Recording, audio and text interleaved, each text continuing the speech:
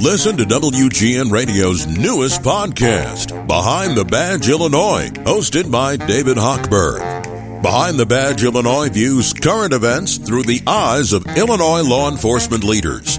Tune in. Visit WGNRadio.com/Behind the Badge. Collegiately speaking. Walks into the end zone. Touchdown. Punches to the end zone. Touchdown. This is Collegiately Speaking. With the voice of Northwestern football and basketball, Dave Enning, and former Northwestern star quarterback, Dan Persa. It's Collegiately Speaking. Let's go.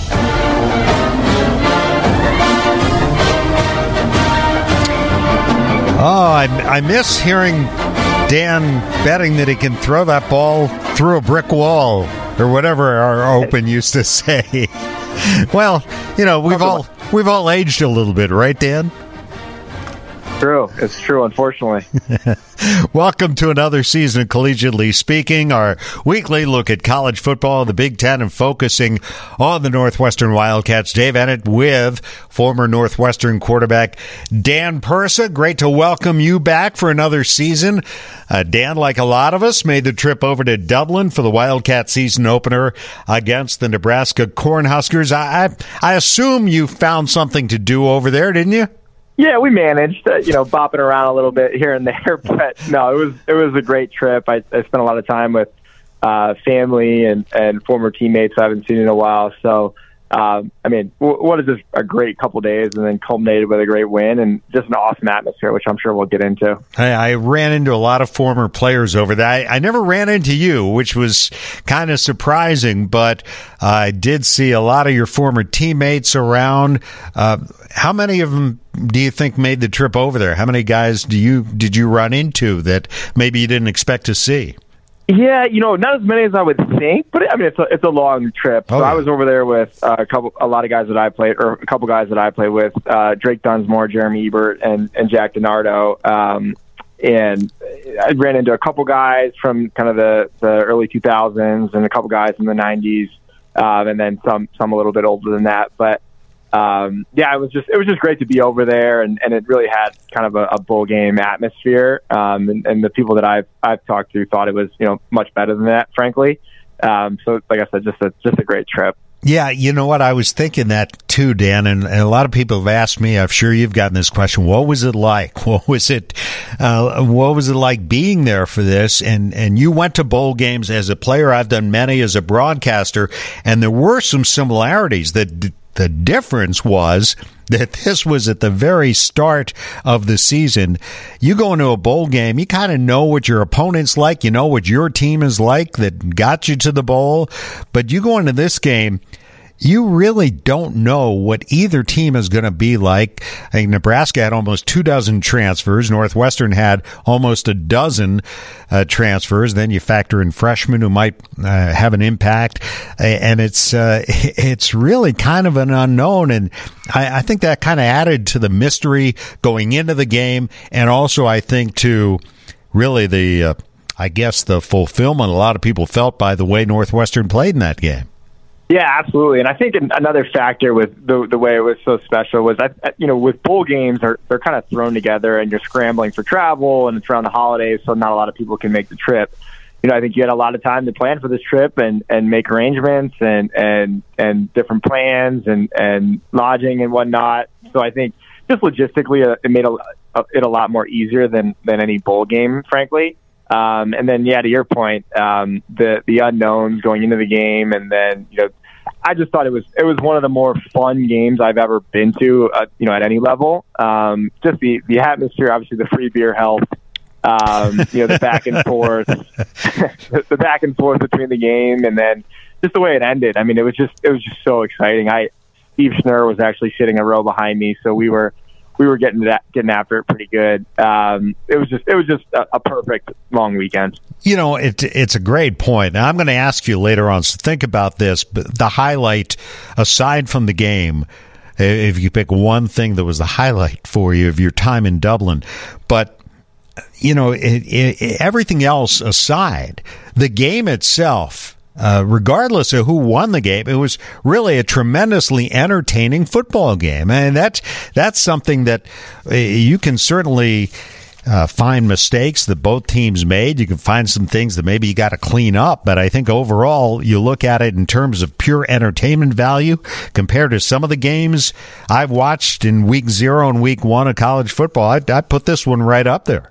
No, I agree. And to your point, typically, this early in the season, games are just really sloppy or one-sided, and teams, may or may not be ready to play.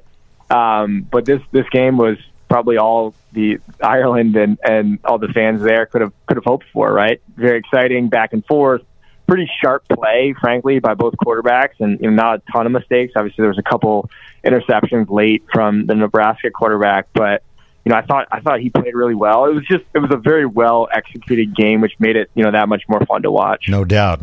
Let's bring in my partner in Northwestern football on WGN Radio, Ted Albrecht. He was only in Dublin for I think about 36 hours, but he more than made up for it. I mean, the guy was everywhere. He was spotted all over Dublin during that time. And I think also took a side trip to the cliffs of Moher and other parts of Ireland, and yet managed to be there for the kickoff on Saturday evening. So that was pretty good, Ted. Dave, that's excellent. You're such an exaggerator. Oh, really? Oh, I don't know about that. Well, you heard what Dan was saying. What was the highlight for you? Well, I think there's 3 or 4 things you have to do to win close games. Number one, you have to win the turnover battle. We were +3. We had no turnovers. Penalties, we had 8 for 65, but 2 of them were strategic delay of game penalties. If you're in the category of 4 penalties, maybe 5 for 50 yards or less, that is where you're not going to be in an area of unforced errors. Control your penalties. Last thing is, how do you control the football? Well, you run the football to control the clock. And that, I think, was a key element. We ran for 214 yards. And then the last thing that no one wants to talk about, it's not sexy, it's boring, and that is special teams. And you look at Luke Akers did from UCLA transfer. He had 5 punts on the 3rd series, the 5th, the 6th, the 8th, and the 14th series. He hit at the 1-yard line, 17-yard line, 7-yard line, 12, and with just under 7 minutes to go in the game, we controlled the clock. We got first downs, and then after we made them burn their 3 timeouts, we kicked it inside the 5. Now your opponent, the field has been flipped, and when the field is flipped, the opposing OC's playbook is shrunk to about 10% at best.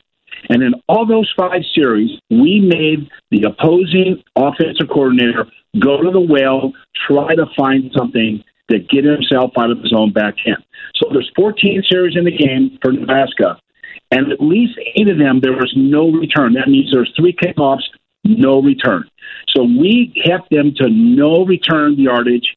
We flipped the field 5 times on punts, and then we had a heads-up play by Andrew Clark on an attempted onside kick to put 1 or 2 nails into the coffin of Coach Fitz. He couldn't pound him in. Ha-ha. Well, okay, let's talk about the onside kick. Dan, I've seen a lot of onside kicks in my years covering college football, and sometimes they've used the element of surprise.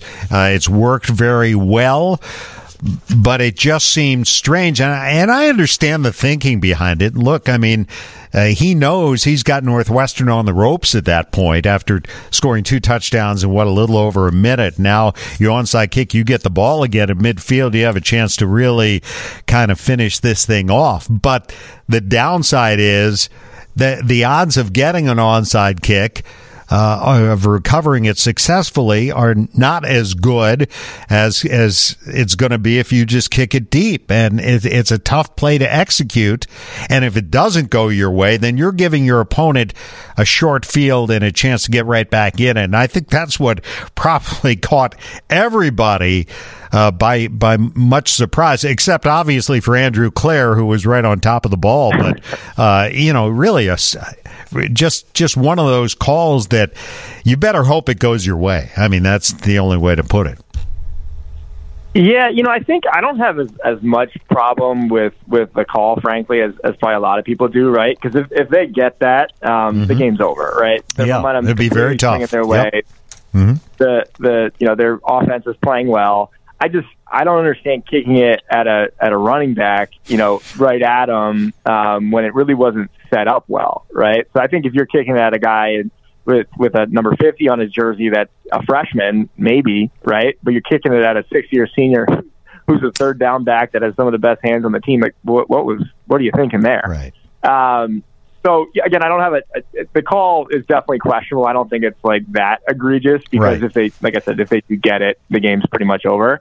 But it was just poorly executed, and to Ted's point, it was just another kind of tip of the cap for the Northwestern special teams group to say, hey, look, we're all over this. We're going to do our part. And, like Ted said, it's not sexy, but it was a huge point in the game, and the special teams played a huge role in winning the game. Ted, I mentioned before you join us, I talked about the transfers. Both these teams had transfers. Everybody's got transfers now. It's nothing unusual, but Nebraska, almost 24 transfers on their roster, and Northwestern, I think 11 transfers on the team this year. So there are a lot of unknowns going into it. But you look at Northwestern's transfers, and you and I talked about this on the broadcast. They've been strategic. One guy who had an immediate impact is Donnie Navarro. On that first drive Northwestern had, making a big catch and then later catching a touchdown pass, and he's your punt return man as well. This guy played for Illinois. He's from the Chicago area, and it's good when you get somebody local and somebody you're familiar with who can step in and help you right away. It looks like he's going to be that guy. Yeah, Dave, and I interviewed him for our pregame, and we're going to have him on just before kickoff. And, he is a really, really lovable kid. Everybody really likes him in the locker room. His position coach calls him the Swiss Army knife because he can do so much, as you just described. Started at Valpo, went to Illinois, walked on, had a pretty decent little career there, especially in 2019 where he had 27 receptions for almost 350 yards. But he came here, and they gave him a scholarship. They knew how valuable he could be as an upperclassman with all this kind of experience. And you're right, Dave. He only had 4 catches for 29 yards, but he had 2 big ones early in the game, right in front of the Nebraska bench for a first down. And then, of course, that beautiful little post pattern where, Danny Persa, when you're at the end line of the end zone, you can only throw it one place, and that's high where nobody else can catch it but the receiver. It was a perfect throw by Ryan Helinski. Yeah, he did a great job, no doubt. Go ahead, Dan.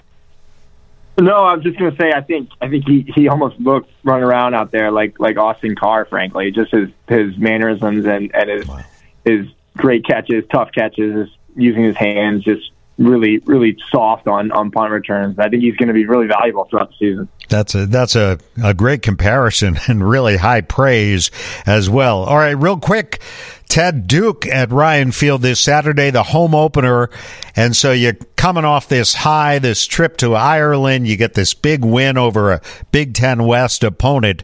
Now, what do you do with it against a Duke team that's feeling pretty good, too, coming off a 30-0 win over Temple in their opener last Friday?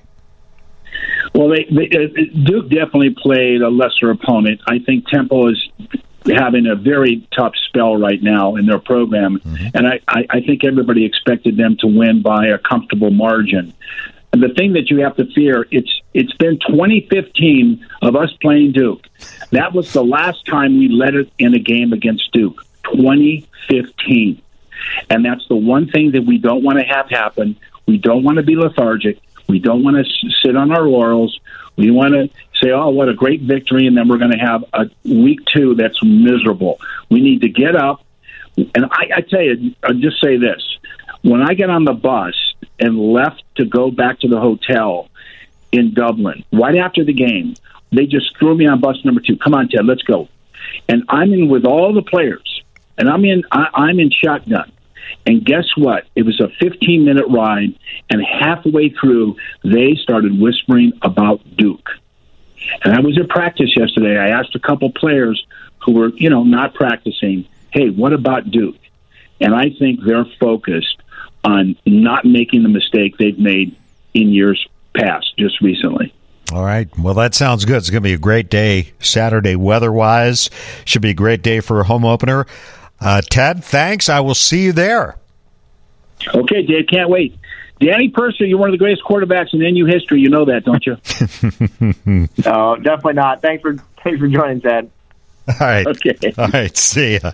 Ted Albrecht. Yeah, that's it has been kind of a tricky game for the Wildcats. And last year they got down big early in the game in Durham. And they were coming back. Andrew Marty got hurt. They ended up a 7-point game, and it certainly didn't feel like it was a game that was anywhere near that close. A new coach at Duke, Mike Elko, was defensive coordinator at Texas A&M, and before that at Notre Dame, and before that at Wake Forest. A lot of experience on that side of the ball, and offensively, a guy you know very well, Dan Purser, and that's their offensive coordinator, Kevin Johns, who was on the staff at Northwestern twice, including during the time you were playing for the Wildcats. Yeah, Coach Johns is a great coach. I think he's always had a lot of prowess in the passing game, and pretty much wherever he's been, whether it's Indiana and most recently Memphis, he's had a pretty potent passing attack. Again, the guys that played for him and with him, no, that's not an accident. He's just a really sharp coach. I think a lot of people thought he'd have a good shot at replacing Coach McCall when he left. But I think he's a problem. And their quarterback is Riley Leonard. Had a great game last week. He looked pretty sharp, showing shades of Daniel Jones, which gives Northwestern fans a little bit of heart palpitations. Mm-hmm. But I think, and you also know Adam Cushing is the offensive line coach. So right. This is a team that's going to have a lot of familiarity with, maybe not the scheme as much anymore, but just the way Coach Fitz is going to want to approach the game. Watching their game at Temple, they were certainly playing with a lot of tempo. So this could come down to which team is better conditioned in the fourth quarter. I know the Wildcats take a lot of pride in that. So we will see. I want to bring in a good friend of both of ours, Dan, a guy that I've known for a long time. I know you have as well, Jay Sharman. Jay used to have a website called Lake the Post. Now, I hope I'm not blowing your cover here, Jay, but everybody refers to him as LTP, Lake the Post. And for those who aren't familiar with that saying or that term, just very quickly explain, what does Lake the Post mean? Oh, well, I would hope most folks listening here, R.H. Dave, know that. But back when, prior to Fitz, Gary Barnett in 95 and the Fitz-led Wildcat resurgence, when I was in school, any win that Northwestern had, literally any win, required ripping down the field goal posts and marching them to Lake Michigan. So in the fourth quarter in the student section, if we were winning, the students would start cheering Lake the Post, Lake the Post. And never forget Gary Barnett. One of the first things he did is he cemented those field goal posts in a very awesome TV campaign as part of the Expect Victory piece. So that's the origin story of Lake the Post. Yes, he did. Well, the reason I wanted you to jump on with us for a couple of minutes was because it seemed like every place I went in Dublin, Jay, I ran into you. And I ran into Northwestern fans everywhere. It was really I thought, just a wonderful experience the whole week. But I wanted to get your take on it because you were right in the middle of it. Some of us were preparing for a game and working and all of that, but you were out there with the masses, with the fans in the streets of Dublin. And I was just wondering, what's the big takeaway for you from that entire experience that week in Dublin, Ireland? I mean, the debate of fans that went, for context, I had about 75 or 80 folks come on a trip with us that I have an email, Lake the Post email right now, and we had 75 or 80 folks come on the journey, and it was all mapped out. And at the end of the day, the big debate was Rose Bowl, Salt Lake City, and Dublin, and where does the Dublin trip rank? It was that good of an experience for people. And I think one of the interesting things, and you guys appreciate this, for those that have ever been to a sporting event in Indianapolis, like a Big Ten championship, or even like the Big Ten men's basketball tournament, Indy, the entire town is taken over by the event, and it just feels special. And I could not believe, and curious to get your take on it, from the moment you walked off the plane, the entire Dublin airport was in red and white balloons and purple and white balloons. Like, the game took over the city. And I think one of the neat things, we did, all the tourist things and had a ball, but seeing so many purple in that they took over a bar called Fitzsimons. It was a 4-story bar, and they literally on the outside. Yes, I'm familiar with it, thanks to you, Jay. Yeah. But for folks listening, right, it was so cool. The entire thing, the exterior was decorated with Coach Fitz's image, and it was in purple, and there was a roof deck, and it became the spot. They actually ran out of Guinness at one point. And so for those folks that knock Northwestern's travel contingent, apparently we know how to celebrate. So, I just felt like you think about a city like Dublin where it would be a blip on the map, and I think the experience was amazing because you just had all of the locals kind of adopted Northwestern. Once they understood the sea of red that was there and that we were kind of the underdog and the smaller school, I can't tell you the amount of conversations we had with just local Irish folks who were very curious about the game and then came to the game and had a great time. So the combination of Northwestern fans there and the locals and the music and the vibe, it was just incredible. Yeah, Jay, I think the one thing, especially at Fitzsimons, is I think they were a little understaffed, too. Definitely, in the days leading up, it was hard to get a drink. And then after the game, it was nearly impossible. Obviously, we're there, and I'm shocked I didn't run into you or Dave. But it was definitely a madhouse. But when you mentioned kind of the split between the fans, I couldn't really tell because I was obviously on the Northwestern side and sitting right next to a bunch of my friends and Steve Schnurr. It seemed like, I don't know, maybe this is me overreaching, but it was pretty, maybe 60-40. Obviously, looking across, it was all red, but on our side, it felt pretty purple. I don't know if you guys disagree with that. Yeah, I mean, there was, it's one of those things, optics on TV are tough because, I was like 5 rows behind Dave Ennett, right? And so we were looking at the Nebraska side. Yep. So every shot you saw on TV was red. And so it kind of, but yeah, there was, I definitely, maybe 60-40 red, purple. But what was fascinating, and I saw this happen in real time, and people think I'm making it up. I can't tell you the number of people, even in our section, like locals were literally buying purple shirts. Like non-Northwestern fans were like coming up to me, and they're in the, hey, and they were interested about the game. And so even though it was probably 50-50, because the local Irish, once they understood, the underdog factor, they were rooting for us. And so that was kind of when they weren't doing the beer snake that was all over TV. But yeah. So that was kind of an interesting dynamic. We definitely picked up, it's kind of like when you're in Salt Lake City where we had so many Northwestern fans, but when we were playing Gonzaga, everyone that wasn't a Gonzaga fan jumped on the bandwagon. So that was kind of cool.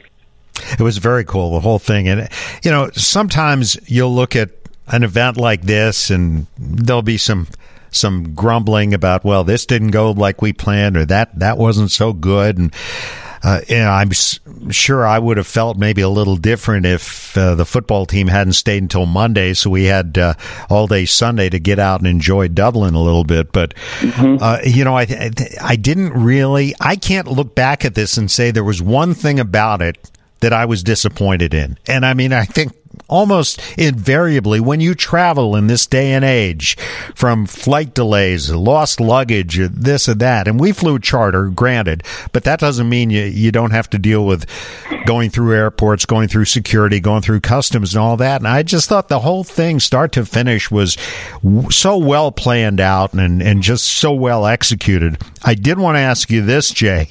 I know that you operate in some pretty important circles. And I'm just wondering, who is the biggest celebrity you ran into in Dublin? Oh, that's a good one. Well, I have to give a shout out to Morty. Morty Shapiro, Morty Shapiro, president, whose last day is Friday, I think. But I think so. To that Fitzsimons after the win, it it looked like for those of you that went to Northwestern, it looked like a Glory Days fraternity party on a Friday night. You could not move. It was so packed. And Morty came for like a victory lap. And it was just amazing. The fans were yelling onside kick, the Northwestern fans, and go UNU.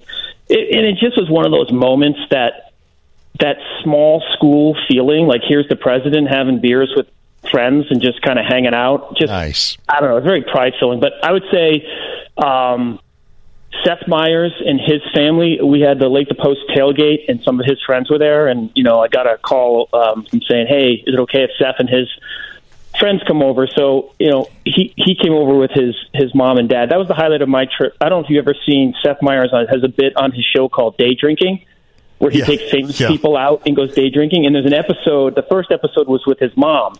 And so his mom and dad were there, and I got to day drink with Seth Meyers' mom. So I have a picture with me and Seth's mom and Seth and Josh, his brother, who went to Northwestern. So that was probably, and I got to say this, like, it's kind of a unique factor. You guys see it, right, with Fitz or, Dan, even you being a celebrity, probably more so back in the day when you were playing. It just, seeing a guy like Seth, people want their picture. He's so gracious. I mean, everyone wants a picture with him, and he's such a good guy. And, not only that, he is a diehard fan, like diehard fan. It's not like he's and I think that's one of the things about the Northwestern celebrities. They know their football, which I love. Yeah, that's a great point. And Dan and I were on stage with Seth at the pep rally at the Big Ten championship game back in 2018, as I remember. So that was a lot of fun. Hey, Jay, I appreciate it. I'm going to let you go and just I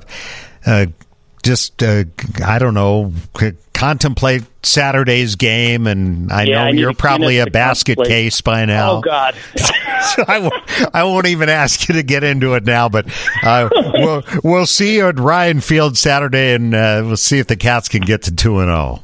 Thanks, Dave. Thanks, Seven. Thank you. That's Jay Sharman. Lake the Posts. He's the founder of it. Very successful sports marketing guy and NU alum. And very, very cool memories. I know we've gotten into last game a little more than maybe we will in future podcasts, but I just thought that this was such a unique experience.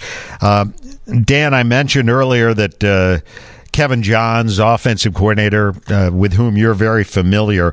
But what about Duke? What strikes you about this team as they come in here, and obviously they're feeling good about what they did in their first game, and a lot of similarities too. I mean, both teams 500 yards of offense, both quarterbacks played well, both teams avoided the turnovers that killed both of them last year. It just seems like this is kind of a pretty even matchup going in. Yeah, I agree. And both teams had really rough years last year, right? So it's a lot to prove and a lot to step up on. But I agree with your point. I think both teams, especially on the offense, played really efficiently, which is a big statement for the first week of the year, like we talked about. And Ted mentioned, obviously Temple is I would think a lesser opponent than Nebraska. But there weren't a lot of blips in that game for them. They played almost flawlessly, and Temple really was never in the game. So.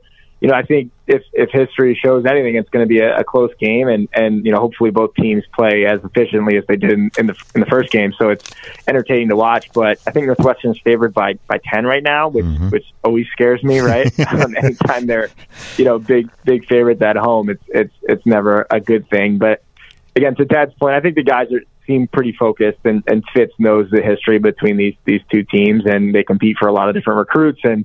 The programs are rivals in a sense. So I think it's important to the guys, and they definitely want to carry that momentum forward.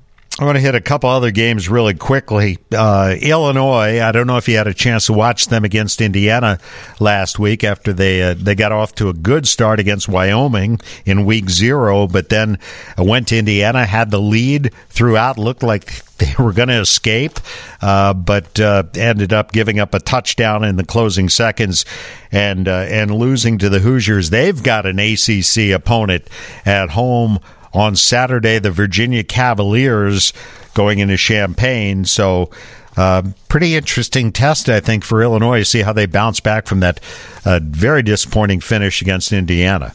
Yeah, I think so. And like you mentioned, another tough test with Virginia, who's crawling back as a program as well. But the Illinois coach Brett Bielema has done a great job. Right, they're not a doormat anymore. They're a solid team, and the game against Indiana was a tough fought game, and Indiana was, frankly, in my opinion, lucky to come out of there with a win. Mm-hmm. But I think Illinois is a talented team. They're going to continue to get better, and hopefully they can take care of the Cavaliers. Yeah, I think we're at a point where you kind of look around, you see every team at this point has some questions, some flaws. I mean, obviously, Ohio State didn't play their best offensively against a very good Notre Dame team last week, but they got the win.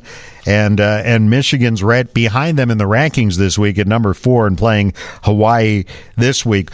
What do you think about the quarterback rotation there with Michigan, with the changes and going back and forth between the two guys? Yeah, I think it's an interesting approach for sure, but I kind of understand where Coach Harbaugh's coming from, right? It's really hard to pick a quarterback based on practice reps, especially when you have a guy as dynamic as J.J. McCarthy back there, because there's just things he'll do in games that he typically can't in practice because, no one's allowed to touch him. So I think it's an interesting approach, right? They should handle, these early teams like they did last weekend. So to give each guy game reps and then make a decision off that, I think actually makes a lot of sense. It's unconventional, but it probably, pays tribute to the fact of how talented J.J. McCarthy is, and they want to give him kind of a fair look before, staying with their current quarterback. All right. Well, one feature of Collegiately Speaking is the Super Joe Pick of the Week. And I think we've come to that point where it is time for that prediction. So here we go. Prediction. Super Joe's Predictions. He's got boys, music and everything. Yeah, our guy Ernie Scatton helped us out again this year with the Open and the intro to the best bit on the podcast. Obviously, we went through a couple of the matchups so far in the Big Ten. All 14 teams in the conference are in action on Saturday. Just 4 of those 14 teams are playing a Power 5 opponent. And there's just one rivalry game. The Cy-Hawk is taking place on Saturday. I'm not sure if you guys saw what happened with Iowa and how they scored their 7 total points on Saturday. Oh, yes, I did. 1 field goal, 2 safeties. Yeah, totally brutal, Dan. Just unbelievable.